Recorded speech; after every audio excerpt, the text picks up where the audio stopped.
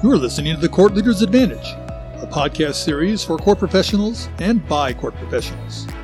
Brought to you by thecourtleader.net in cooperation with NACOM, the National Association for Court Management.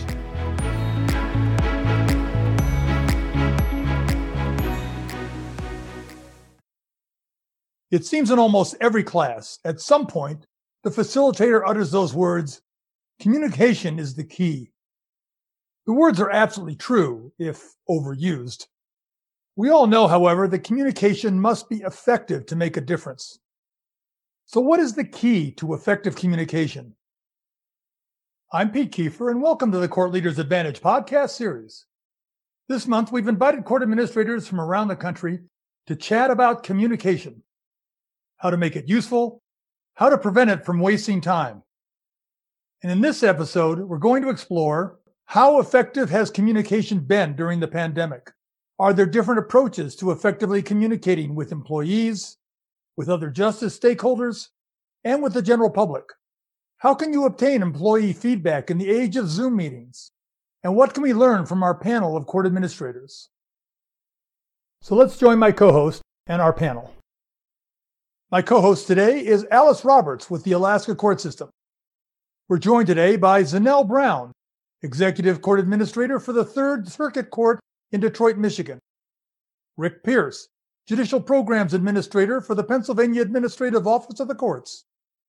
TJ Bement, District Court Administrator for the 10th Judicial District in Athens, Georgia. And Liz Rambo, Trial Court Administrator for the Lane County Circuit Court in Eugene, Oregon. Thank you all for joining today's video podcast. Let me turn it over to Alice for the first question. Thank you, Peter. Since the start of the pandemic and with all the protests last year, how have you been communicating with staff and with your justice partners? How has it worked out? TJ? Thanks, Alex. And it's good to see you again as well. I can say starting last spring, much like everything, we went virtual. When we went into the initial lockdown, everyone was sent home, judges, court staff, everybody. And really, we had to move to a virtual communication environment.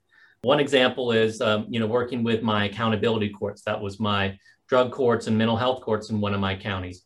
We decided very quickly to do a weekly virtual meeting. Every Wednesday morning for about 45 minutes, we got together. And one, it was just a way to keep in touch with one another and have eyes on one another. But more importantly, it was an opportunity to just share information. Last spring, for those first few months, as I'm sure everybody had, everything was new. It was, are we open? Are we closed? What's the latest CDC guidance? What is the state telling us? What is our state judiciary telling us? So that was a great opportunity to just share information as it came available face-to-face once a week. And then over the last year, we've continued to have lots of virtual meetings with staff because we're trying to not put too many people in one room at a time. So it's really just been key to keep regular contact with people, albeit virtually. Okay, thank you, TJ. Rick, how have you been communicating with the courts in Pennsylvania? Well, Alice, thank you for having me on today. I will say that first start out by saying how we do respond, and then maybe how we should be communicating or how we'd like to communicate. We have been communicating through blast email announcements since last March, since the beginning of the pandemic, and holding occasional virtual meetings with the district court administrators and their deputy administrators across the Commonwealth. I will say that predominantly our communication has come from our state court administrator, and at the onset of the pandemic in mid-March of 2020, we had emails that would come out daily from the state court administrator to the president judges and the district court administrators, focusing on the legal ramifications, the emergency orders, as well as operational issues and challenges that they're each facing. So that was really the content of the messages. However, the content that was missing that I think would have been a good follow-up is that on dealing with the individuals on a personal basis and how they're handling the stress of it all. So with that said, that's kind of where our focus has been. We've been using these virtual trainings as a means of getting announcements out. We do employ social media for press release announcements, so those pressers will be used. But that was something that we were using pre-COVID as well. To the success of it, I would say, is a mixed bag. I think that you'll see some administrators and some court staff will say it was satisfactory because it addressed the particular issues that they had at hand. And others will say they would have liked more of a personal touch from the administrative office. Okay, thank you, Rick. Liz, how about in Oregon? As a trial court administrator, we're on the receiving end of the kind of communication that Rick was just talking about in terms of updates and email blasts from the state court administrator's office. And so it's our job to then take that information and communicate it out to staff and local justice partners. But in Oregon, we've been doing virtual meetings with our state court administrator and all of the trial court administrators every week since this started. So that's been really great in terms of maintaining some sort of personal face and personal contact with people that we used to at least meet with 4 times a year in person. And also helping us focus in on what we needed to communicate out to our local justice partners and to our staff. And of course, I've been using all the methods that both Rick and TJ talked about. Initially, we didn't have the equipment to do virtual meetings for staff because we stayed open with the social distancing. So we didn't put all the stuff on remote work. We put some of the stuff on remote work. So we had this odd mix of people who could join remote meetings via webcam and people who couldn't. And so we just kept trucking along and doing a lot of telephone meetings, and then slowly evolved to more remote meetings, making sure that everybody had a webcam on their desktop at work so they could participate fully in remote meetings, and just getting equipment out. And in terms of our justice partners, we have every 2 weeks meeting with our local public safety coordinating council, who's in need of communication from us regularly that are COVID specific meetings. And then also we do regular communication with our bar president, and she has the authority to blast out to her listserv. And we put updates on our website every time we update our operations plan, which is pretty much monthly since the outset. And the operations plan has every type of proceeding, how it's being heard, when it's being heard, and everything. So every time we make an update, we send that out to everybody. So we're just doing the best we can. All right, thanks, Liz. Zanelle? Hi, thank you, Alice, for having me. When I got the question, I was thinking about how many ways have we communicated? We've done phone, we've done Zoom, we've done email, press releases, webinars, articles, administrative orders, meetings, and old-fashioned mail as well. So we've done them all. It depends on who we're trying to communicate, how timely the information has to go out, what is the follow-up communication that's needed. With the bar associations, definitely, if we send a press release out, they want a webinar after that. We've had to do interviews with our local news channels. So we've used probably every method of communication possible, and some have been more effective than others, but we've definitely been in there trying to communicate, keep everybody abreast of things as things are happening. So as you all were talking, I just have a comment to share. I visited our court website. I'm semi-retired, so I'm not in the loop as much as I was when I was fully working. But I wonder, how do you manage your website content in a way that visitors to the website don't have to look at, for example, 10 emergency orders out there? Do you update your order and so they're just going to one order, or do they have to digest and figure out, okay, where's the lay of the land on this topic by going through different orders? Well, I'll start. We try to make sure it's one order, but we noticed that we had a different order maybe in our family division than we had in our criminal division. So we tried to make sure that we placed the pertinent orders under that area of the website for that particular division. But if we could do it globally, we would do it globally, but things were changing at different paces in the various divisions. Anyone else want to share? Yeah, we did it a little different in our state. While we have the authority to do it on our local county or court websites, we were sort of preempted by our Supreme Court in the direction we got from our Chief Justice, which in our emergency orders starting last spring have required us to file operating orders with our state administrative office of the court. So they put up a special website on our Georgia courts page that is listed by county and then by court, So we have to have filed with them whatever the latest version of our operating guidelines. And we have them both for operating, for normal operations, and then a second subset just for jury trials. And whatever the latest version of either of those has to be submitted, and then they just keep up the current one. So that's been really great for stakeholders and members of the public and lawyers and whatnot. They don't have to go searching 159 different counties to find out what's going on. They can go to one website of the state, which is unique for us in our state, but they can go to one place and find out what those operating orders are across the state. Okay, thank you, TJ. What has been the most challenging aspect of communicating during the pandemic and the protests? Zanelle? Oftentimes it may have been with the social unrest was crafting what message. Where did it need to go? How did you want to, relay that? And then making sure it's timely delivered. All right, Rick? Well, I think Zanelle hit the nail on the head there. I will go our experiences over the last 12 months and just say the lack of in-person communication has been the most challenging aspect. We miss all the nonverbal cues when we're reliant on, and even in a video format, in a virtual platform, you still miss some of those nonverbal cues. I'm on the phone constantly all day, and yet I still don't have that in-person communication. I may speak with an administrator or a judge one-on-one, but we don't do that any longer in a group setting unless we use a virtual platform as we are today. And I think the court administrators in Pennsylvania are getting more comfortable with the technology, but it varies, depending upon how often they're using it.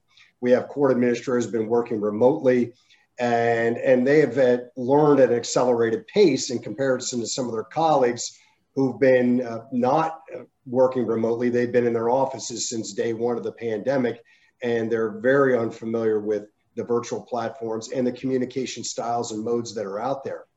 So knowing how one prefers to have received their communication and then how one reacts to that form of communication is absolutely essential. So luckily for me, I feel that I have a strong connection with many of the administrators and judges across the Commonwealth, and that has helped me as far as the individual communication, but that does not do much when it comes to communicating one to many, because we just do not have that opportunity to do that, at least in an in-person setting. One of the most difficult tasks in communication is receiving candid feedback. How have you been obtaining employee feedback with so many employees teleworking? And how's it been working? TJ? Well, as the saying goes, the struggle is real, and indeed it has. So I can say, generally speaking, in our courts that I've worked with here in our state, we weren't ready for a mass movement of staff to a virtual environment and working from home. That did take a while, especially in a lot of our clerks' offices, to stand up the laptops and the connectivity and whatnot for staff to work from home. I can say that the best solution that we've had to the whole feedback issue is communication, and rather over communication. And it's really taken a lot of our judges and supervisory staff sort of out of their comfort zone, because normally when those issues of feedback and issues of work product or efficiency or whatever, they're addressed when they're in the workplace. And we can have that sit down, it's face-to-face, it's across the desk, whatever, we can have that open communication. When they're at home, and we're at home too, we're now moving to calling each other often on our personal cell phones and sending text messages, things that weren't a norm for some of our supervisors and their employees. And that work-life balance really got blurred for a lot of individuals. And especially for a lot of, and I have to say, for a lot of our staff across the state that had young children at home, and that struggle of moving to that online environment for 1, 2, 3, multiple children at home, or a special needs individual at home, having to work with them and also trying to work during the day while being remote. And it's really just come down to over communicating. And one suggestion that I've always given everybody is every conversation should start with, how are you doing? And how is everybody in your family? So start out on that personal note, because right now we're missing that human connection and have been for the last year. And everybody's life is different week to week. Somebody in their family is ill, or somebody's gotten quarantined, or somebody's gotten exposed, or they haven't seen their parent who's in a nursing home. So just doing that check-in allows that opportunity for that human connection, then we can go into the feedback. And one thing I've noticed on a personal level, and I hate to say this, but sometimes being in the office, we lose time to socialization. Just going to call it what it is. We do. We interact with people. We talk with people in the hallway. We catch up with one another. And when you're working from home, that distraction or that interaction isn't there. And so there's that expectation, do we need to be more productive at home than we were at the workplace because we don't have that distraction? So I think one of the things we recognize as supervisors is the work product needs to be consistent to what it was before. We don't necessarily need to change expectations, and we need to give some breathing room, especially for individuals who are having to deal with, children at home or online learning or whatnot, to give them some flexibility. Because often if you give them that flexibility, they're going to make up for it in the work product ultimately in the end. So it's over communication and trying to keep that human connection in that feedback process. Liz? Well, I really wanted to follow up on something that TJ said about socialization, because I think part of getting candid feedback is about having really good relationships with people. And without that socialization, without that water cooler time, we really have lost it. And so what we've done is we've actually added water cooler time to our remote meetings. We add 5 to 10 minutes where we just shoot the breeze. What's new with you? What's going on in your life? Are you okay? How's your family? And people want to have that connection. And that's particularly in the smaller team meetings where people had connection with each other prior to COVID, especially. That's been really beneficial just in terms of maintaining relationships that are necessary for good feedback. I have to admit, most of the feedback that I rely on comes in the form of questions. Rather than constructive feedback, what I see is, well, what about this? Well, what about that? And that's when I know that I can do a better job of communicating, because I haven't either been clear or given enough information or what have you. So I'm really looking for those questions and making opportunities available for them, whether I'm doing a remote meeting or sending an email or having a telephone call with somebody, always just sort of saying, hey, is there anything you need to follow up on? Or is there any questions that you have? And giving that opportunity for that kind of request. As we seem to have turned a corner with the pandemic, have you eased up on communicating with staff and justice partners? TJ? A little bit. I think now that we've gotten to a new norm communicating with staff, I think that's good. So whether it's through these regular Zoom meetings or virtual meetings or sort of impromptu conversations, that's good. I think what has really now resumed probably in the last 6 months is really reconnecting again with all our justice partners, because we were so focused on ourselves and what we had to do to just stay open in those first 6 months or so of last year, that I think it was really probably about August that we started reconnecting with our other sort of criminal justice partners and reestablishing those community meetings that we had shut down for the longest time, albeit most of them are still virtual or in rather small gatherings, but we've started those back up. And I think that's been really helpful to reconnect us again to the community. Thank you. Rick? Well, Alice, I would say the amount of information has eased, particularly the information addressing the emergency orders from the Supreme Court, as well as the individual district court orders. But there's still some of that we still have some communication coming from the state court administrator on that issue. As I noted earlier, we've begun to use training, virtual training, webinars and meetings to educate and also inform the administrators, and using that communication mode as well. But at this point, we appear to be in a holding pattern, which is to say we're nearing the end of the pandemic, nearing the end of the emergency, and we're ready to begin the full reconstitution. But not every district court in the Commonwealth of Pennsylvania is at the same level or at the same stage of readiness as it was where the pandemic hit hardest was in the southeastern part of the state surrounding Philadelphia. And later on, that was initially along the eastern seaboard. A lot of when New York had their issues last April, so did Philadelphia at that particular time. And then the western part of the state seemed to get hit in the latter stages of 2020. So there was a delay effect there there's also the delay effect on how it impacted communication and impact upon the court's operations, even though all of the courts were operating under emergency orders. So we're attempting this time to use, now that we're in this holding pattern, to educate court staff and doing a training on a cadre of issues. But we also know that reconstitution, when it commences, is going to take an enormous amount of time for the court staff that they're not going to have. Many of them are not available now as it is because they've been operating either on a skeletal staff or they've been operating at full staff, but that means they're operating in full capacity and don't have the time to participate and receive this information from us. So kind of a mixed bag on how we're addressing our justice partners and particularly our courts. Thank you. Zanelle? When we first started out in the pandemic, I remember it was like, oh, we need a meeting. Let's do one this afternoon. Oh, we need another meeting. Let's set another one. And then we moved to where, why don't we have some standing meetings? Right now, we still have those standing meetings on our calendars, but most often they'll go a lot quicker, or we'll say, oh, we don't need one this week.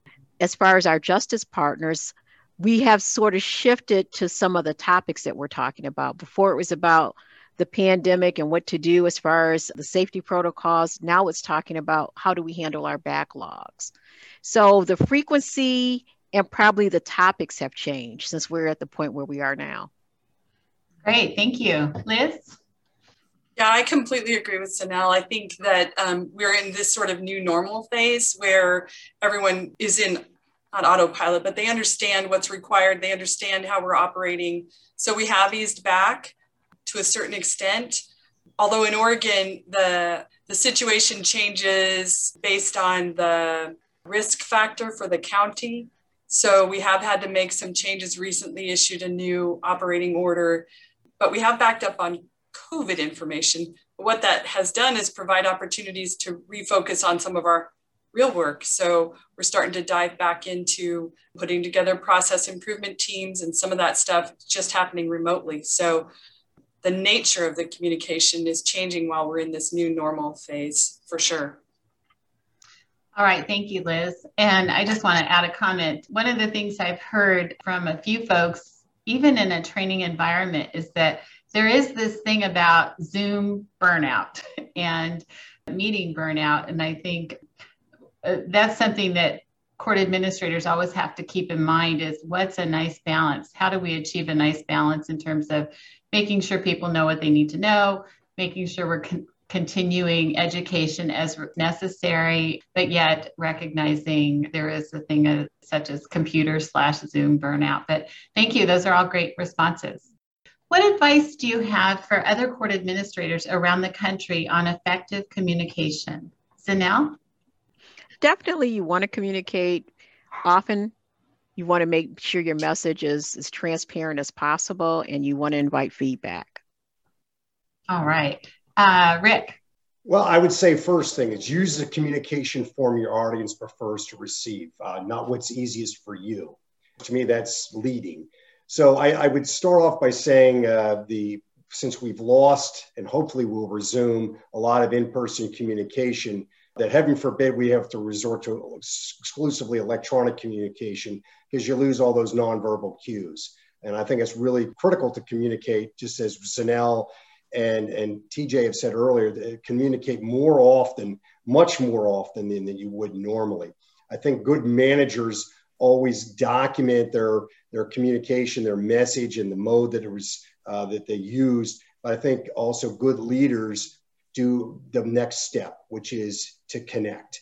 In order to have effective communication, you have to establish a relationship with those people that you're trying to communicate with. And sometimes that's very difficult because you're communicating maybe to a lot of people that you have a very little familiarity with. But those that you do, you have to establish a level of trust and connection with those folks, because when the time comes, and the way you do that to start, I think, is some of the things that Liz and TJ have said, is have that water cooler talk, have that social time, because you have to put that time in. When you go to have the difficult conversations, if you don't have established a level of trust by starting it off with the softball type of conversations, which are, the water cooler talk, you're not going to get very far with the difficult conversations. And really, to me, effective communication is about connecting with the other individual. Great. Thank you, Rick. TJ? I would say it just comes down to be genuine. You got to speak from your heart, especially in tough times, and find a way to communicate openly and honestly with staff and with colleagues and partners, and just be genuine. I mean, this last year, I think, has been an opportunity for us to just share a lot more love with one another and just do check-ins. And I think, just try to be genuine in all that we do and how we communicate. Thank you, Liz. My advice for other court administrators around the country would be to listen to Zanelle, Rick, and TJ and try to incorporate what they're talking about into what you do every day, like I do. But my expertise is around failure. And so my advice would be, when you fail, own it, honestly, pick up the ball and just keep trying. That's great advice, Liz. Well said. I have some experience with that too. Thank you. I want to thank Zanelle Brown, Rick Pierce, TJ Bement, and Liz Rambo for their thoughts about effective communication and court administration. This is a timeless topic, and we can all learn from their experiences. My thanks also to my excellent co-host, Alice Roberts, for her perceptive questions. My thanks finally to you court professionals watching today's episode. You are the face of the court system to the community. Thank you for conveying competence and skill. Our panel has a lot more to say about communication, and you don't want to miss out on the conversation. Join us next Tuesday when we continue our discussion with our panel. In the meantime, we'd like to hear from you. You've heard what our panel has to say. Now we'd like to have you email us and tell us what you think is the key to effective communication, particularly during the pandemic. Our email address is CLApodcast, that's all one word, at NACMNet.org. We'll include some of your responses in next Tuesday's episode. I look forward to hearing from you. This has been the Court Leaders Advantage podcast series. I'm Pete Kiefer, and thanks for watching.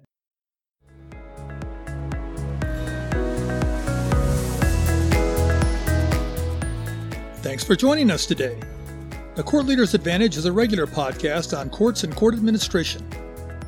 Today's episode will be available on our website, on YouTube, on Facebook, on iTunes, on Instagram, and on Twitter.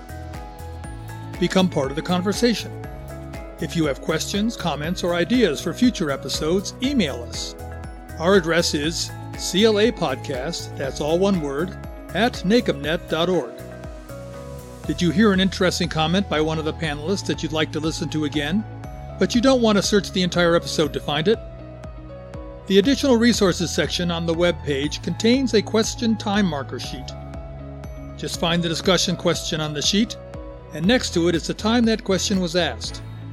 You can then quickly fast forward to that time in the episode and listen to the panelists' comments. Remember, if you don't have time to watch an episode, you can always listen to the audio version. Listen in your car or on the bus on your way to and from work. You never have to miss an episode. I'm Pete Kiefer, and on behalf of our guests, the Court Leader website, and the National Association for Court Management, thanks for watching. The views, information, and opinions expressed during this episode are solely those of the host and the individual presenters. They do not necessarily represent the position of the National Association for Court Management.